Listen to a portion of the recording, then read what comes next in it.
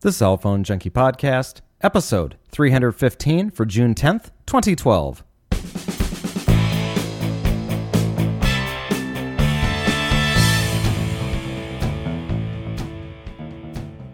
Qualcomm has a new multi-band LTE chip in the works. Everyone announces their Samsung Galaxy S3 plans, and Dropbox adds video streaming for Android. My name is Mickey Papillon. And I'm Joey Kappas. Brought to you each week with the help of listeners like you, subscribers to the Cell Phone Junkie Unlocked. More information at thecellphonejunkie.com. The show is also supported by the Cell Phone Junkie podcast application, available now for Android and the iOS for $1.99. Well, first this week, Qualcomm has disclosed as part of a filing made to the FCC recently that it is developing a radio chipset that will support 7 spectrum bands, including 3 below 1 gigahertz. The chip could offer the ability to operate on multiple 700 megahertz bands, creating devices that are interoperable between LTE networks by different carriers. Now, in the filing, Qualcomm argued against proposed interoperability plans by the FCC. They stated, because of the difficulty interference challenges described herein, the fact that existing technology does not offer a solution to these challenges, and Qualcomm's ongoing innovation and collaboration with all carriers and manufacturers, the Commission should not require mobile equipment to be compatible of operating over all paired commercial spectrum blocks in the lower 700 megahertz band. The initial comments for the FCC's proceeding on the matter closed last week and generated a flood of responses from across the industry. Now, this chipset, of course, could mean a lot of different things. First off, it could mean just easier abilities for the chip manufacturer, obviously Qualcomm, to provide something to the OEMs as they're putting together their hardware. But I think even better, this means that we could have the ability to buy a phone either from AT&T or Verizon, because that's who we're really talking about here, and be able to use it once unlocked on the other network of the carrier that you don't buy it from. And I think that is something that we have all been kind of looking forward to here. And so this would make a lot of sense if they can get this thing going. Yeah, and I'm not sure, exactly how LTE operates as far as, SIM card versus, database, like right now CDMA devices, even though technically they're compatible between the different CDMA carriers, they won't activate each other's devices because they're not in their own databases, of course, as far as the serial number of the device goes. So I wonder if this will apply or not, if you can just pop the SIM out. I mean, that would be the absolute ideal situation for consumers. Well, so far it seems like we are going to be in a pretty decent position with that, and that's from just kind of my experience with Verizon. Of course, these are talking specifically Verizon devices, but taking an LTE SIM, I've been able to move it back and forth between a mobile hotspot, not a hotspot, but a USB stick and an iPad 3, and had zero problems with it. And I think there's the potential that we could be able to do that with other devices. I hear a great way to go if you're looking to buy an HTC One X is to get one and import it from TELUS or one of the other carriers in Canada who carries the One X that's got the North American LTE on 700 megahertz that supports the AT&T. And I think that is hopefully a testament that means that we could actually do this, as long as that is unlocked and you're not having to deal with any of the restrictions therein. But either way, it's interesting to hear that the 7 different bands could be supported as part of this radio chipset. It's a pretty amazing engineering feat, to say the least. Well, Vodafone and O2 this week announced a plan to pool network infrastructure to create a national grid for both carriers. The announcement has the companies remaining separate but sharing cell sites, maximizing coverage and creating spectral efficiencies. The hope is that 98% of the UK population will have 2G and 3G indoor coverage by the year 2015 and speed up the rollout of 4G 2 years before the anticipated regulatory requirement of 98% population coverage by 2017. So great news there. Of course, this is something, we saw this with the Everything Everywhere, which was the Orange, and I can't even remember the other carrier over there that had this. But anyway, where they team up and they share the networks, and so now you've got Vodafone and O2. Of course, O2, if I remember correctly, back in 2007 was the original iPhone carrier for the UK, and to the dismay of many Brits, that was not the best carrier for them. And so I think this is a great thing if you're someone who's got O2 and maybe you're just one of those legacy users from the original iPhone, and now you've got Vodafone coverage as well, or whatever other device you may have. So great news there for them. Verizon on Tuesday announced new markets in Indiana and Michigan to receive LTE service soon. Starting June 21st, the cities of Columbus and Seymour, Indiana, and Traverse City, Michigan will all go live. This brings the total number of LTE markets for Verizon to 258. Now, along with that, we also heard later in the week that there were a number of other markets, including some in Pennsylvania, North Carolina, and Eastern Oregon, that will also go live. More than 40 communities were announced at that point. So we are very quickly closing in here on the 300 markets with LTE coverage by Verizon. Just really doing a great job expanding. The FCC on Friday announced that the State Department and Mexican government officials reached a spectrum sharing agreement along the U.S. border. The deal addresses the use of 800 and 1900 megahertz spectrum within 68 miles of the border and is intended to reduce interference for public safety agencies.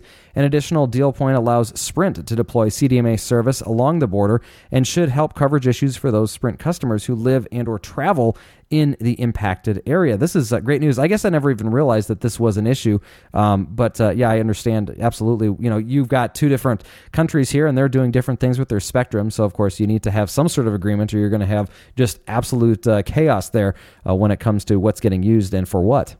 Yeah, exactly. And you know what? We actually did have a question or a comment from a listener. This was like 3 or 4 years ago about this issue because they were traveling just across the border and was curious or was talking about what was happening with them in their Sprint service, I believe it was. So this is definitely good news for the people on the kind of the fringe areas there on the border, which, you need to kind of be able to extend beyond the border a little bit, because you can't put up a virtual wall to cut the signals right off at that area. Well, and it makes people that are traveling just across to the border town happy because they get to get to stay on their native network and don't have to roam. I've seen this a couple of times. There's a freeway, Interstate 8, that goes between southern Arizona and through Southern California all the way over to San Diego. And along that route, when you get into California, you cross very, very closely to the Mexican border. And depending on the service that I actually have seen text messages from the various carriers that say you are,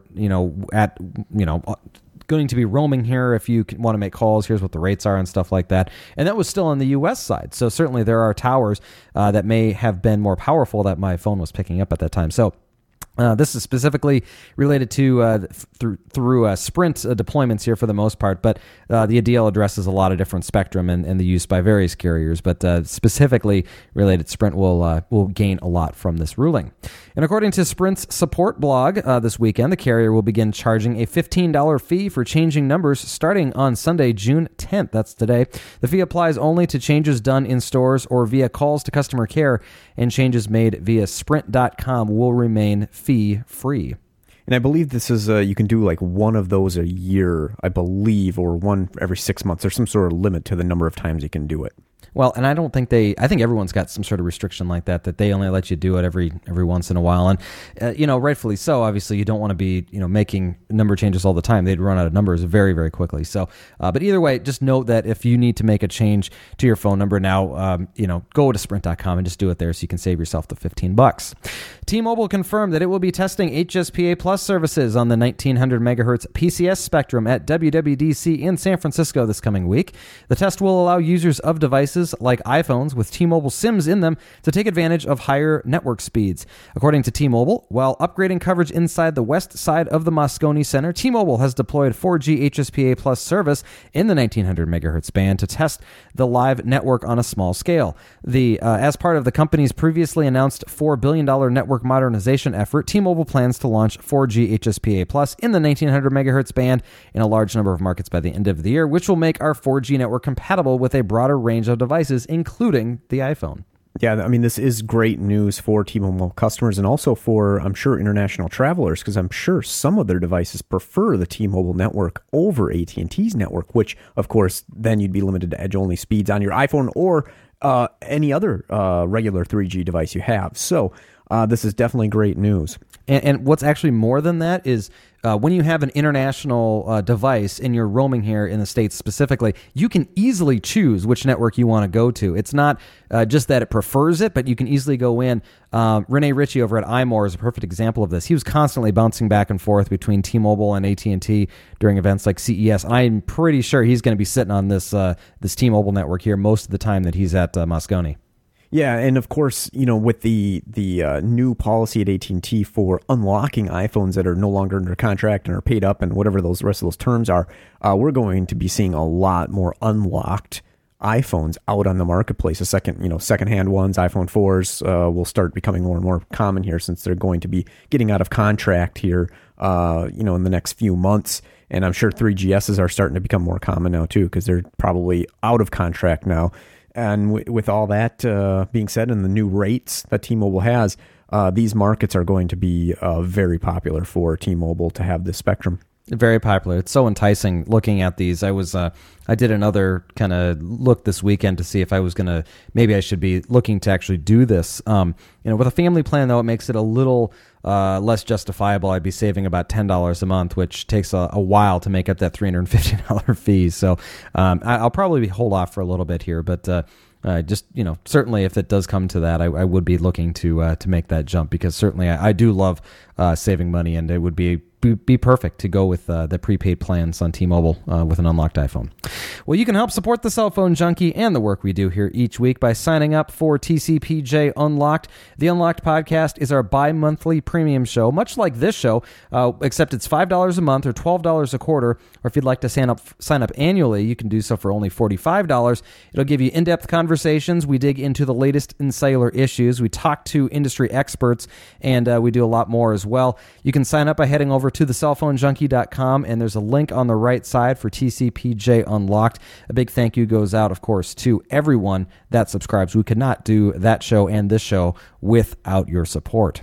Well, Sprint announced on Thursday Virgin Mobile would begin selling the iPhone 4 and 4S starting June 29th. Following a lot of rumors with this, and we actually talked about it on the show last weekend, prepaid plans will start at $30 a month for 300 minutes and unlimited texts and unlimited fair use data. That means 2.5 gigs per month before being throttled. 1,200 minutes and unlimited minute plans are available for $40 and $50 respectively, and include a $5 per month discount when customers register for automatic monthly payments with a credit, debit, or PayPal account.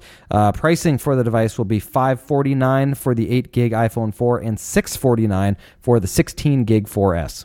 So we kind of thought it could be coming to Boost, or what some of the rumors were, but it came to Virgin Mobile. It really doesn't make any difference because they're the same network anyways on Sprint. So this is very interesting news now that we have kind of more of a mainstream prepaid carrier picking up the iPhone. I mean, did you ever think you'd see this day come? Because this is quite staggering, and the prices at $30 a month, as long as you have it, as long as you get the automatic monthly payment. $30 a month for unlimited data and text messaging. That is the same as that Walmart plan right now on T-Mobile. So this is pretty amazing. And it gives you 300 minutes versus the 100 minutes that you get on T-Mobile. Now, it's only 3G speeds. You don't get the, quote, 4G HSPA plus speeds that T-Mobile will give you, but it certainly is, still something to consider because you do have more minutes. So if minutes are more important, this is probably a better deal.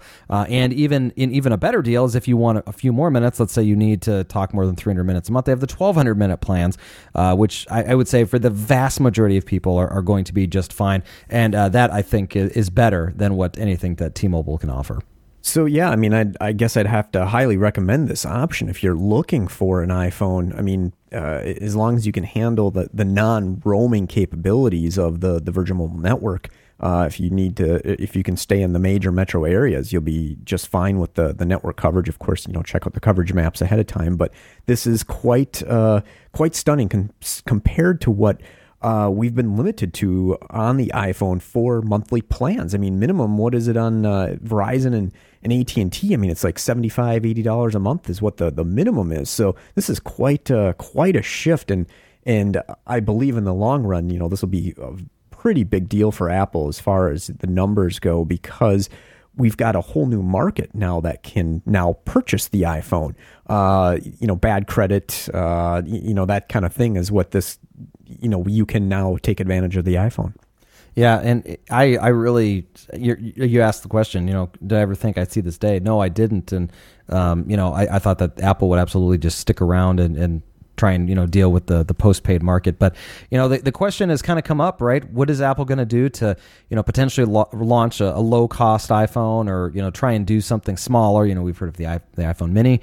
They're not going to do any of that. They're going to do this. They're going to take their phone and 6-9 months after it launches on the tier 1 carriers, they're going to make it available to the prepaid market. And this is the perfect way to go. Yes, it's a little bit expensive. It's more expensive than the Cricket plans that we talked about. I think those are about $150 less. But, honestly, still, when you're saving this much money. I mean, Verizon and AT&T, minimum voice plan, $40. Minimum texting plan, $20. The minimum data plan on Verizon is $20. On AT&T, it's $25. So I think that means $80 or $85 are the cheapest plans that you're going to get. And you may not use nearly those minutes. You may not use, you may not even be getting a good data plan that you want because you're choosing the lowest tier because you don't want to pay more. So absolutely, we're talking about, close to a third of the cost per month. So, $650 is not that much. You're going to make that up in just a couple of months.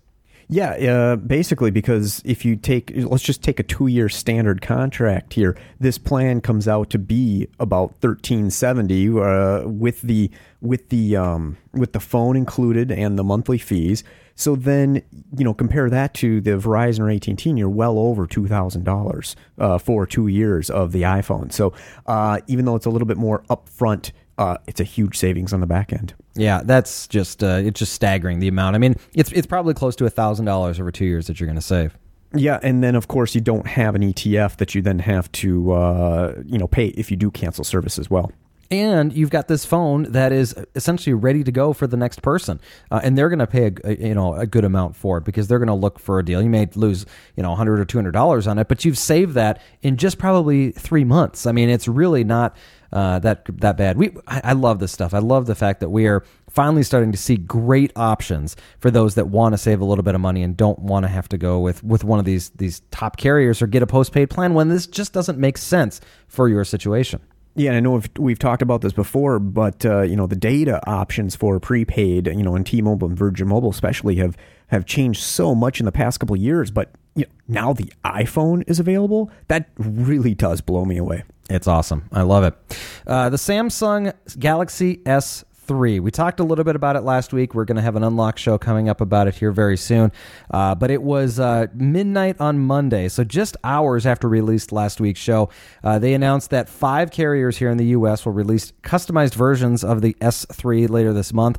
Starting in June, AT&T, Verizon, Sprint, T-Mobile, and U.S. Cellular will all have the devices expected to be around $199 with contract. We're going to actually talk about each of these in depth. So first off, on Monday, Verizon makes their announcement that Wednesday, June 6th, they would start pre-orders for the device.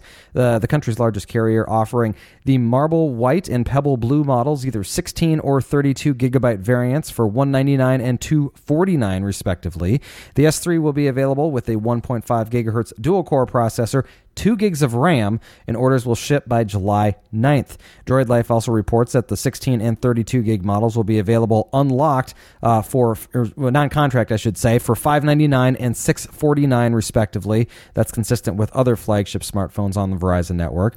And finally, Phone Scoop confirmed that Verizon will eventually offer global roaming on the 2G and 3G networks of overseas network operators. The capability, however, will not be available at launch. That's a very interesting thing that they're doing there. So they're going to make it so that you can use the device internationally, but not at launch. So I'm not sure what's going on there, if there's some exclusives with the other devices that are out there from Samsung or whatnot. But anyway, you will eventually, if you decide to go with this device, be able to use it internationally at some point. T-Mobile then announced that they would be carrying the Galaxy S3 starting on June 21st, so a couple weeks ahead of Verizon. That will use the Qualcomm Snapdragon S4 processor at 1.5 gigahertz, dual core there, and will have support for T-Mobile's HSPA plus 42 megabit per second network. No word, though, yet for them on pricing.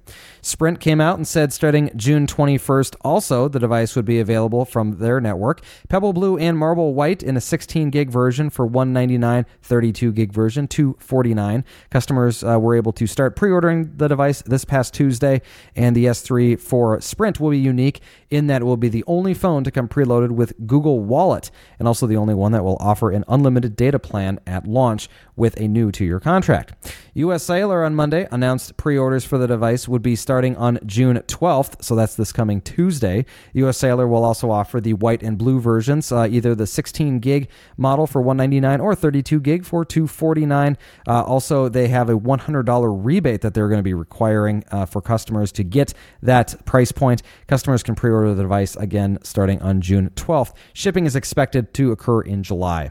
So this is great news for consumers. We've got a kind of consistent phone out, the flagship summer phone from Samsung here. We kind of know, since we saw this with the S2, that this will really basically be the flagship phone for the entire year, with the exception that we saw with the Samsung Galaxy Nexus. It was kind of the mid-year phone release. That was a good one. But we kind of know that they've kind of slowed down this flagship device release here to a year, which I think is good news, because backing down these hardware releases is a good idea for consumers, so we don't get so fatigued with the next greatest thing over and over again from even every manufacturer within their product line. Well, one more carrier to talk about here, and then I've got a note about that. AT&T also announcing that they have a variant coming, pre-order starting June 6th, this past Tuesday. Though they will only be offering the 16 gig version, they will they offer an expansion via micro SD for sale when you buy the device. A 16 gig card can be bought for $40 along with it, though of course you can get 16 gig cards. You can even get 32 gig cards for less than that online. In addition to the white and blue options, the company says that there will be also getting a red option. So that's kind of cool. They are scheduling shipments starting June 18th. You can get the phone contract free for $549. So, but going back to what you said, Joey, I really think it's interesting how this is the device that we are seeing on every network this time. Samsung has changed their tune with this, with the S2 and even the original Galaxy. This was a device that was highly customized. The hardware was very different. It was not something that if you put one from every carrier side by side, you wouldn't have any idea that they were the same phone, internally. And the unified hardware is going to be a big thing for them this year. This is, if you will, the iPhone model or the BlackBerry model, where you essentially release one device that looks essentially the same on all carriers. And that's a good thing. And I think that this is going to make it for a lot more recognition by customers. They're going to say, oh, is that the Galaxy S3? It's not, oh, is that the Samsung Galaxy S2 Epic 4G touched by Sprint? No, they're not going to. No, it's just, that's the Galaxy S3, and that is what it is. Every carrier has it, so pick your poison, if you will. If you are an AT&T customer or a Verizon customer, you get LTE right out the gate. If you are a Sprint customer, it's an LTE-enabled device, but it will not have LTE until it rolls out later this year. And of course, if you want pretty much just fast, HSPA plus speeds, T-Mobile's got your version there. So great news here, and of course, US Cellular as well, if you happen to be with them. Great news here for customers, though. A lot of choice. You can get it, different colors, different size options. It is like Android all wrapped into a ball here. Like, let's just throw out this phone on every carrier. A lot of different options with it. You can choose exactly what you want with it, and I love it. Now, if you do choose the AT&T or Verizon version, one thing that you will not get is your free 50 gigabyte Dropbox allowance. This was something that Samsung announced when they initially made the launch announcement back last month. They said that those who buy the S3 will be able to get an additional 50 gigabytes in the Dropbox when you purchase your device. They apparently have opted not to take this promotion. So, and this is something that came directly from Dropbox. They said that the carriers have to opt into the promotion, and Verizon and AT&T are not among the participating carriers. So I kind of find that a little sad. It actually makes me not want to buy the AT&T version. Rather, I think I'd pick up the international version and just deal with the HSPA speeds, because heck, that's a deal in and of itself. I mean, that's giving you something like it's $100 a year, I believe, for the 50 gig option. So you're getting essentially a $100 value for that. It's a great thing. We're going to talk in just a minute here about another. Actually, let's talk about it right now, because I think it's worth mentioning. In that there was an update for Dropbox this week that adds video streaming to Android 4.0 devices. So you can store video up in Dropbox and then stream it directly over a Wi-Fi or cellular data connection. That's Dropbox version 2.1.4. And I wanted to mention that because I think it means something that now we've got 50 gigs available here. So you can just throw all your video up there. You don't have to worry about using the 16 gigs of storage or 32 gigs of storage on your device. You can just leave it up there and watch it whenever you want. It's really a great thing to have. I love being able to stream stuff. I have completely gone away from storing video on my phones. I still do on the iPad, but on the phone itself, I do pretty much exclusive streaming when I'm doing anything. And I'm also someone who happens to be in Wi-Fi a lot, so that's helpful. But even so, if I wanted to do it while I'm out and about, you can. It's easy and it works. And I'm sad that Verizon and AT&T have opted out of this because it's kind of a bummer for me. Also, AT&T this week announcing the Samsung Exhilarate going on sale June 10th for $50 with a new 2-year agreement. First announced in January, it's an LTE Android phone with a 4-inch Super AMOLED display, dual-core 1.2 gigahertz processor, and 5-megapixel camera with the ability to record in 720p HD. It also has a 1.3 megapixel front-facing camera. It's made from 80% post-consumer materials and is the first AT&T 4G LTE smartphone to obtain a UL Platinum certification. Well, the show is also supported by the Cell Phone Junkie podcast application, available for Android and the iOS for $1.99. For the true Cell Phone Junkie, the apps allow you to view PDF documents in the show notes. You can also follow the show's Twitter feed. You can email the show, call in the show, and of course, listen to the shows in the background while you do other things on your device. You can get on-demand access to the latest 50 shows. And if you're looking to experience something that is the Cell Phone Junkie, this is the app that you need to have. So go and download it for either iOS or Android. Now in software this week, Google on Wednesday said a new version of Maps would soon be available, featuring offline map access. The feature, available as a lab for the past year, will let users in select specific regions of a map, including entire towns, and use them on the device when cellular connections are weak, non-existent, roaming if you want to save data use, or in an area that is just not efficient for using data. Full street-level details and POIs will be available, including support for zooming and directions. The new version will be available within a few weeks. Joey, this is a pretty exciting thing. I didn't realize how big of a deal this would be until I thought about traveling internationally and how much you rely on maps when you're traveling in general, but when you're traveling internationally, of course, it's so easy to do it on your phone, and if you don't have to suck up all that data, this is just a great way to go. And it's not like you have to actually think about it before you go in many cases, because you can hook your phone up to the Wi-Fi in a hotel or in a coffee shop, pull down the maps when you're thinking about what you're going to do that day, and you're on your way without using data to flip through your maps. Yeah, I mean, it's a wonderfully powerful tool to get around. I mean, I do use Google Maps on my Android phone pretty intensely. I mean, when I'm traveling, especially areas I'm not familiar with. Yeah, I do too. I think it's really convenient, and certainly I would love to have the mapping functionality, that the navigation functionality as part of more operating systems, iOS specifically. But certainly this is something that's really nice to be able to use.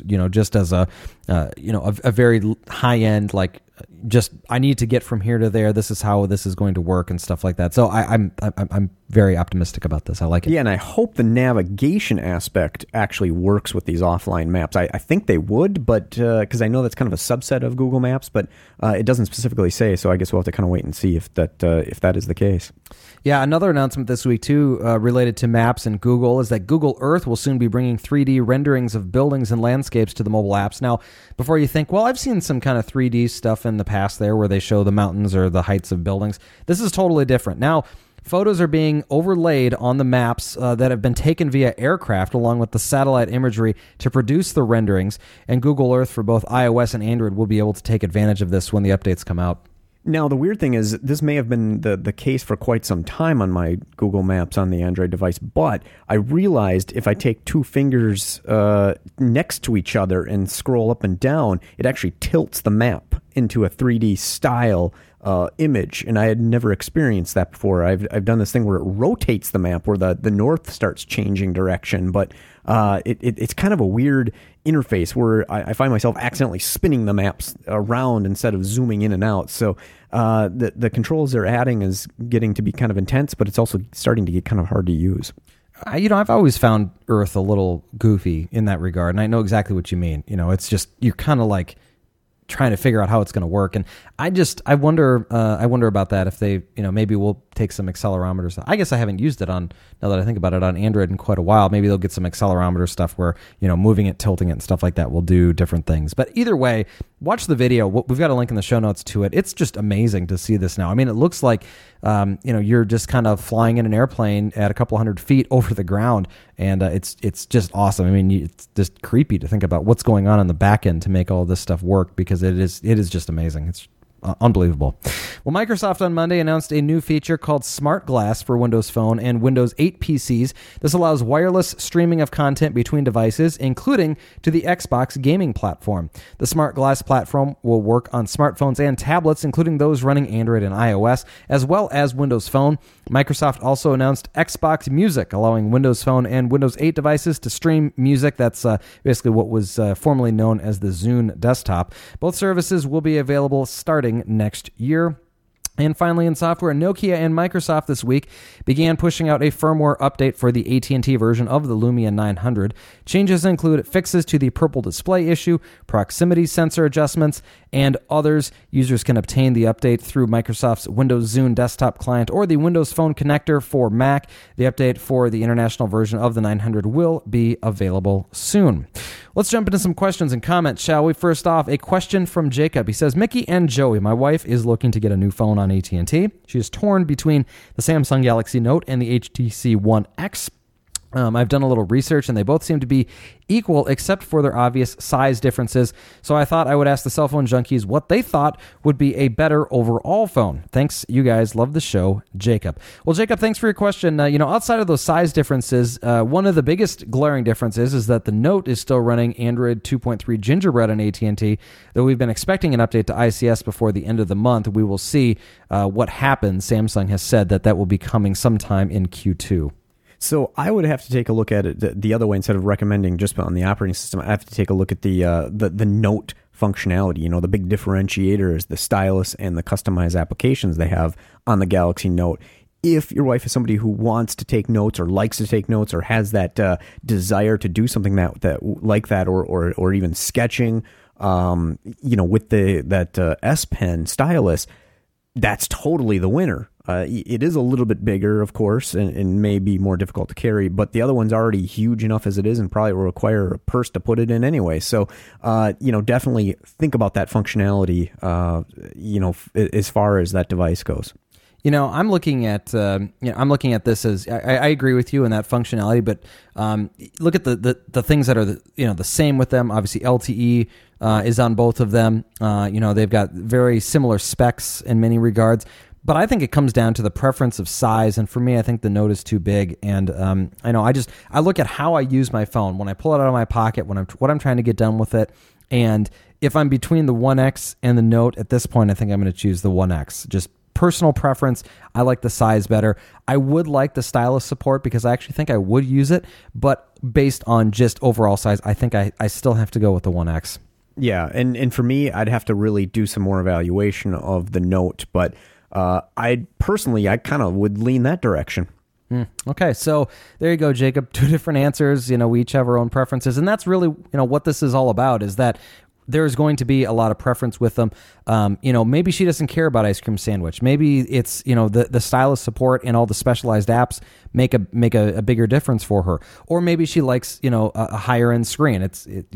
My money is on a One X if you're looking for a screen. I mean, it does not get much better. I mean, even I think the One X probably blows away the iPhone too. It's just unbelievable. So go check those out. If you got to really see them in person. Don't order it online. Go to the store, check them out, see what's going to fit in your world for the next 2 years and feel comfortable. Next one is a comment from Samir. He says, Mickey and Joey love the show, follow it regularly, even now that I've moved to Canada.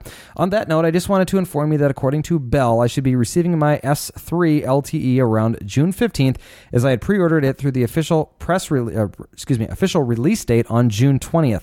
Also, the non-contract pricing is $650 Canadian dollars for the 16 gig and $699 for 32. The 3-year contract, yes, 3 years up here, price is still not announced, but my contract tells me that it'll be similar to to the iPhone 4S pricing of 160 Canadian for the 16 gig. Also, it seems like both the white and blue will be available at release time, unlike rumors that had the blue on back order. Hope this helps. Thanks, and keep up the good work, Samir. Well, thanks, Samir. Appreciate that very much. It seems like most of the major carriers around the world will be getting the 3, and it sounds like the white and blue is pretty much are the options that are going to be available everywhere. Obviously, a lot of European countries have already started to see their devices launch. In the UK, we've seen a lot of people that have been able to get their hands on them. So, it's good, though, to hear what the pricing is and, of course, what the contract pricing is there as well. So thank you very much for your comments there. Next one, a question from Wallace. He says, guys, I have to admit, I'm a bit amused. A few shows back, I asked about non-removable batteries and non-removable SD card phones. You said you kind of scoffed at them and said it was no big deal. Then, the following week, Joey had Nexus issues, and the first thing out of his mouth was that he did a battery pull to remove the battery to reset the phone. And Mickey, of course, you were talking about dealing with cloud storage issues.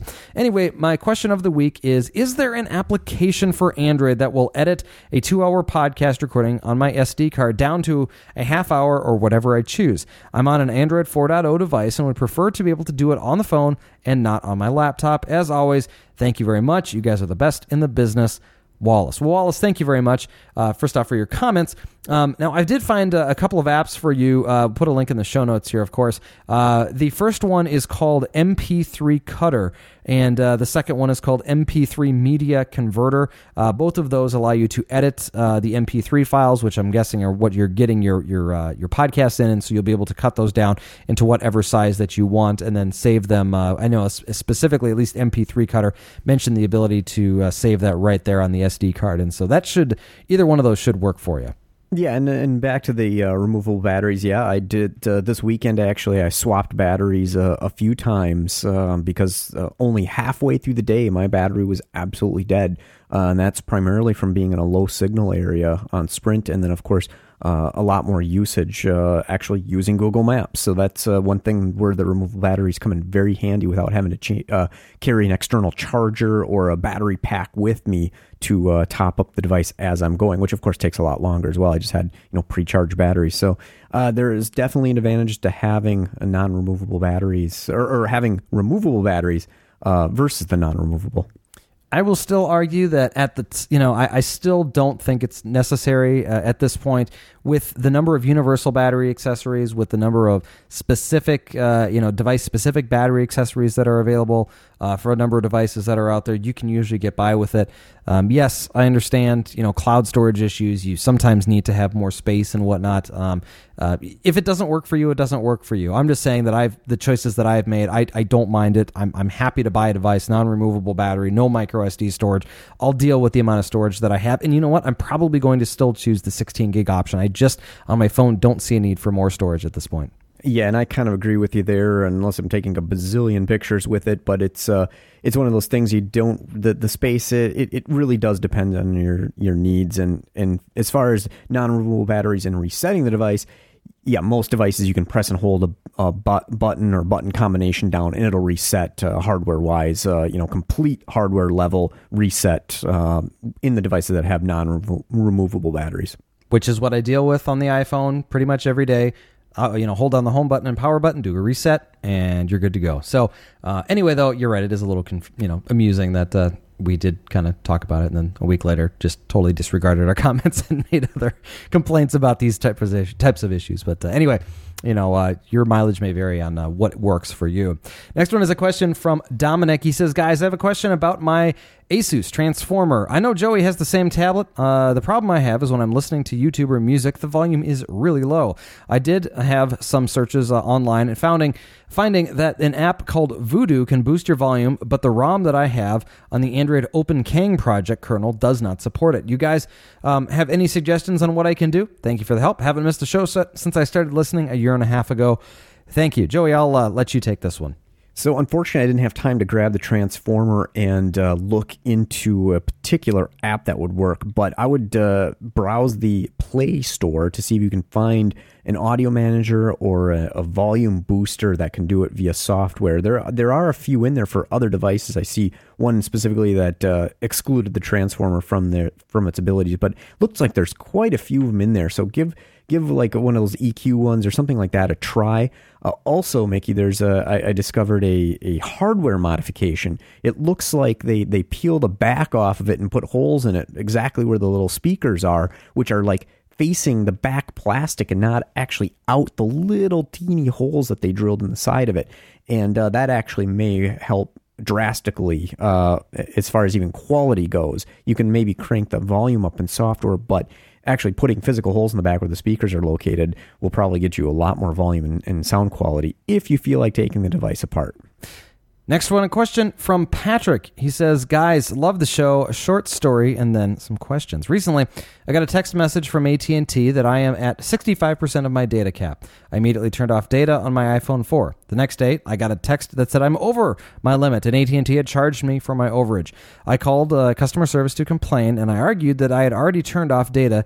AT&T says it's impossible to turn off data, so I end up teaching them how to turn off the data on the iPhone, and he's teaching me about background services that may have caused excess data usage. The conversation ended up with AT&T giving credit to pay for the overage.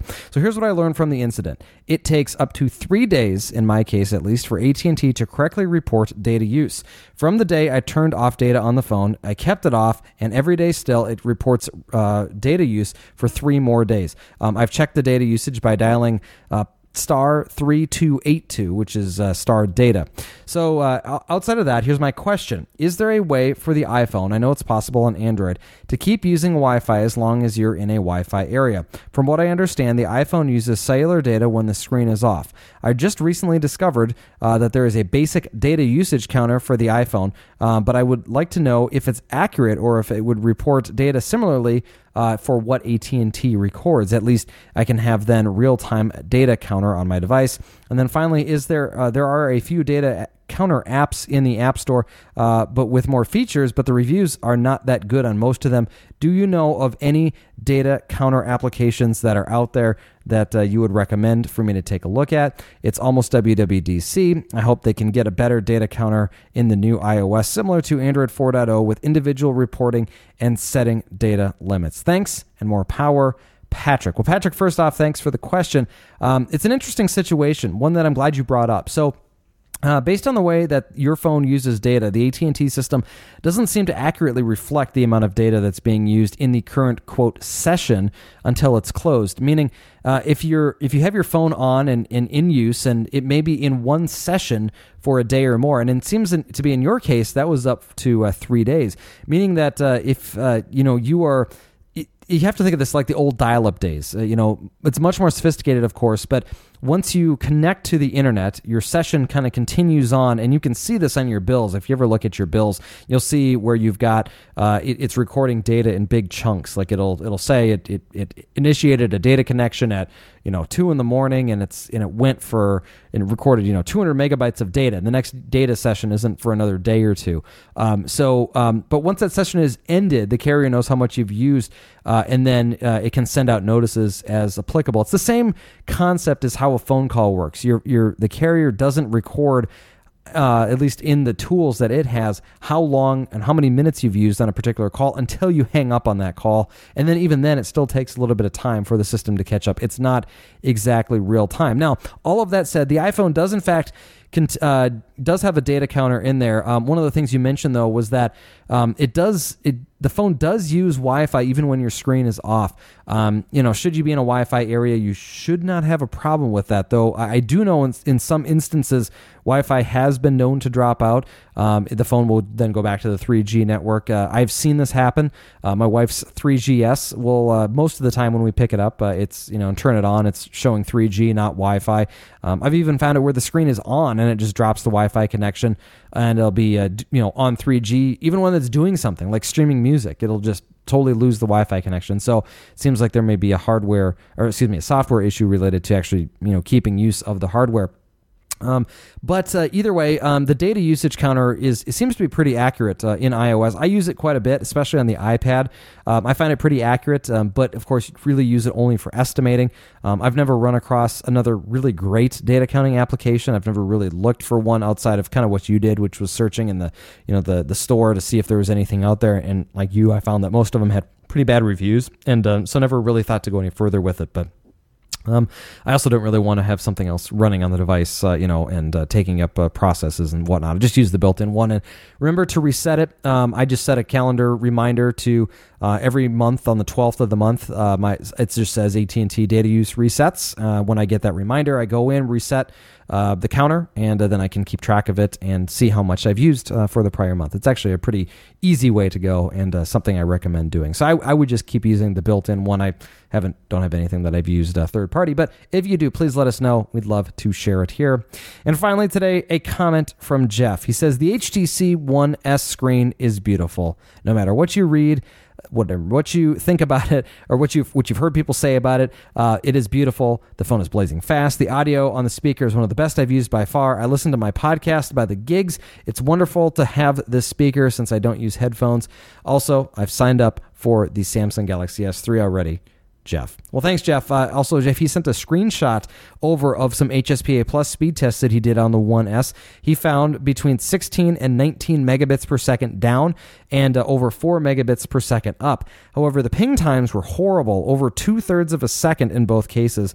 Either way, though, once the tests got going, they were quite speedy, and almost 20 megabits per second is quite nice, and I do appreciate that, and I can understand the desire to go with a T-Mobile for the ability to do to get speeds like this, especially for the prices that they offer.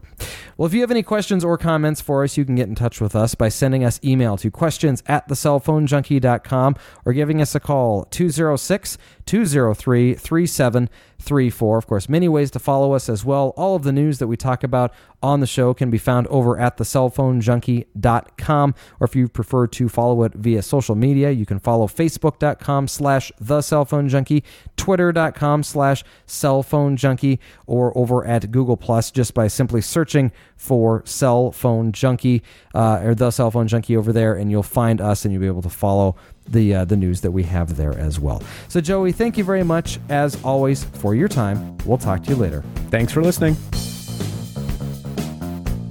For more information about the stories you've just heard, visit us at thecellphonejunkie.com.